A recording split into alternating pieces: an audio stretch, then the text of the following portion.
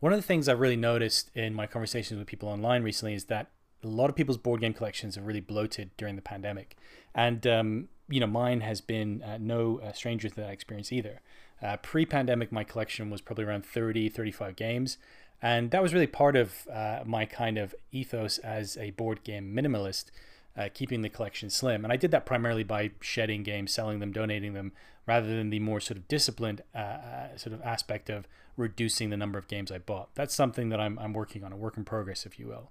But I was part of a board game club here in London before the pandemic, which I attended almost on a weekly basis. So it was really easy to just buy and sell games. I actually had a forum for buying and selling games that was really, really good.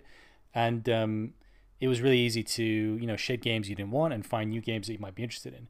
But obviously through the pandemic with reduced interactivity with people and lockdowns, that's been really difficult. And I think, I have to be honest with myself that like board games have also been a little bit of a coping mechanism. Not so much playing them, but researching games, looking at new games, watching playthroughs, watching reviews, reading about games, reading rule books, and ultimately buying them. And I think this is something that existed certainly for me before the pandemic, but it's really gone into overdrive during the pandemic, and it kind of goes a little bit into that sort of deeper conversation of board game collectors versus board game players, I guess. People who get fascinated by collecting board games without the view necessarily to play them. And I think this is probably more prevalent than people actually realize, I'd say, within the board gaming hobby, at least from my experiences. I did used to have a kind of habit when I was at university of doing something very similar with books. I would love to go into bookshops and peruse the books and browse the books for ages, buy books. Every time I went through, I'd go through, one or two times a week. And I ended up with a massive book collection. I had absolutely no chance of reading these books in any kind of reasonable period of time. And I think it was really the sort of promise that the books held for me. What kind of knowledge would I gain? What kind of pleasure would I gain from reading these books and experiencing them? And that was really appealing to me. And I think board games have a bit of a similar appeal. You see these great games, you hear about them. There's the artwork, the design, the concept of the game. It becomes really, really attractive.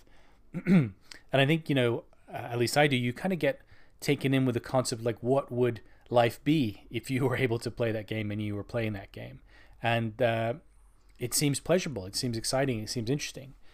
So buying that game makes sense. But then, life gets in the way, especially for me.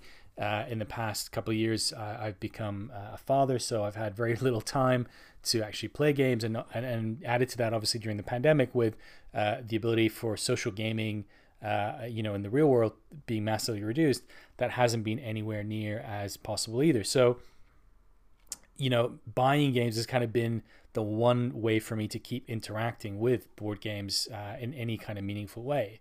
And, as a result of that, my board game collection has really expanded. And more recently now, especially here in the UK, as, lockdowns have passed in recent months, and there's a little bit more circulation and movement around now, I've tried to look at ways of now slimming my board game collection. So back in the beginning of September, I probably was, as I said, around sort of 66, 70 board games. And now I've come down to about 50. This is excluding expansions. But so quite a decent drop. And I'm hoping to keep pushing with selling some games, donating other games to kind of bring my collection down to a much more manageable level. And I think, one of the challenges around that is like, what kind of gaming profile do you want your board game collection to support? When I was going to board gaming club on a regular basis, it was fine for me to get board games that supported, or worked really well at 2, 3, 4 players, because I was able to find those that number of people to play with. I actually had a really nice in-person board game group with 2 other people that we'd meet regularly through our board gaming club to play. One of them has actually moved country, just around the start of the pandemic, so that's a little bit more tricky. Although we have been able to maintain online digital board gaming meetups, which has been cool. But in general, those kind of games worked when I was interacting with people at a more frequent basis and playing board games in person. Now, the few times when I do get to play board games, it's, with my wife, who is nowhere near as obsessed with board games as I am. So That isn't always feasible very often. And so I've kind of vacillated between, getting really good two-player games and good solo games. And that's kind of been the direction that I've wanted to push my, board game collection in. And so that's kind of how I'm trying to restructure things. I don't really expect to get down to much lower than 50 board games realistically, maybe 40. But I think longer term, I'd like to maybe look at taking my collection down further, because I just love to be in a situation. I think the minimalist in me, would love to have a situation where I had, 10, 15, 20, maybe 30 max, as I had before, board games that I knew I could pull out and play at a moment's notice and just really enjoy. And obviously, as you're buying new games, you have the whole factored in cost of learning new games, teaching new games, which is always an inhibitor. And I think the other interesting thing for me, having gained more experience with board games. I mean, I haven't been in the hobby for too long.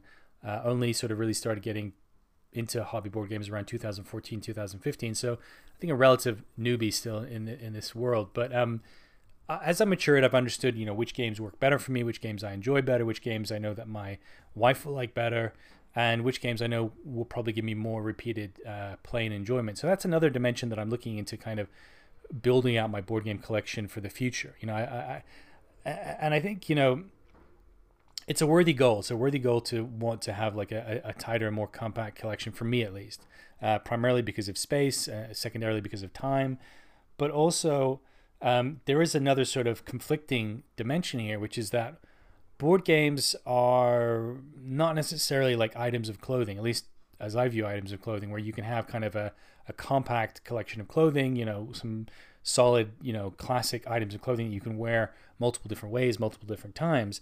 Board games are more like, books or films. It's hard to say, I only ever want to experience these 10 or 20 or 30 or 50 films or, musical pieces in for the rest of my life. I think it's the same with board games. It's hard to say, no, like these are the only board games I'm ever going to want to play. I don't want to play anything new. That's challenging. And I think, obviously that's where, board game cafes and board game clubs come into the picture. You can experience new and different games that way, which is great. But even within your collection, I do think, there will be some proportion of my collection that will be consistently kind of rotated in and rotated out. So maybe the more practical way to look at a longer term collection is to have, 10 games that are going to be sort of the forever games that I'm going to have and play often, and really enjoy. And maybe sort of 10 to 15 other games that are going to rotate a little bit more. And they're going to be games that I switch in and switch out of as time progresses. So that's my thoughts about, managing a bloated COVID collection, really. And I'd love to sort of understand if you face similar challenges. Hit me up on Twitter at Game Minimalist, all one word, and let me know your thoughts. And just really be interested to hear your stories. I've had some great discussions around this already with some other people and friends online, but I'm really interested to hear your thoughts too. And I guess in the meantime, enjoy your gaming and stay safe, stay healthy, and take it easy.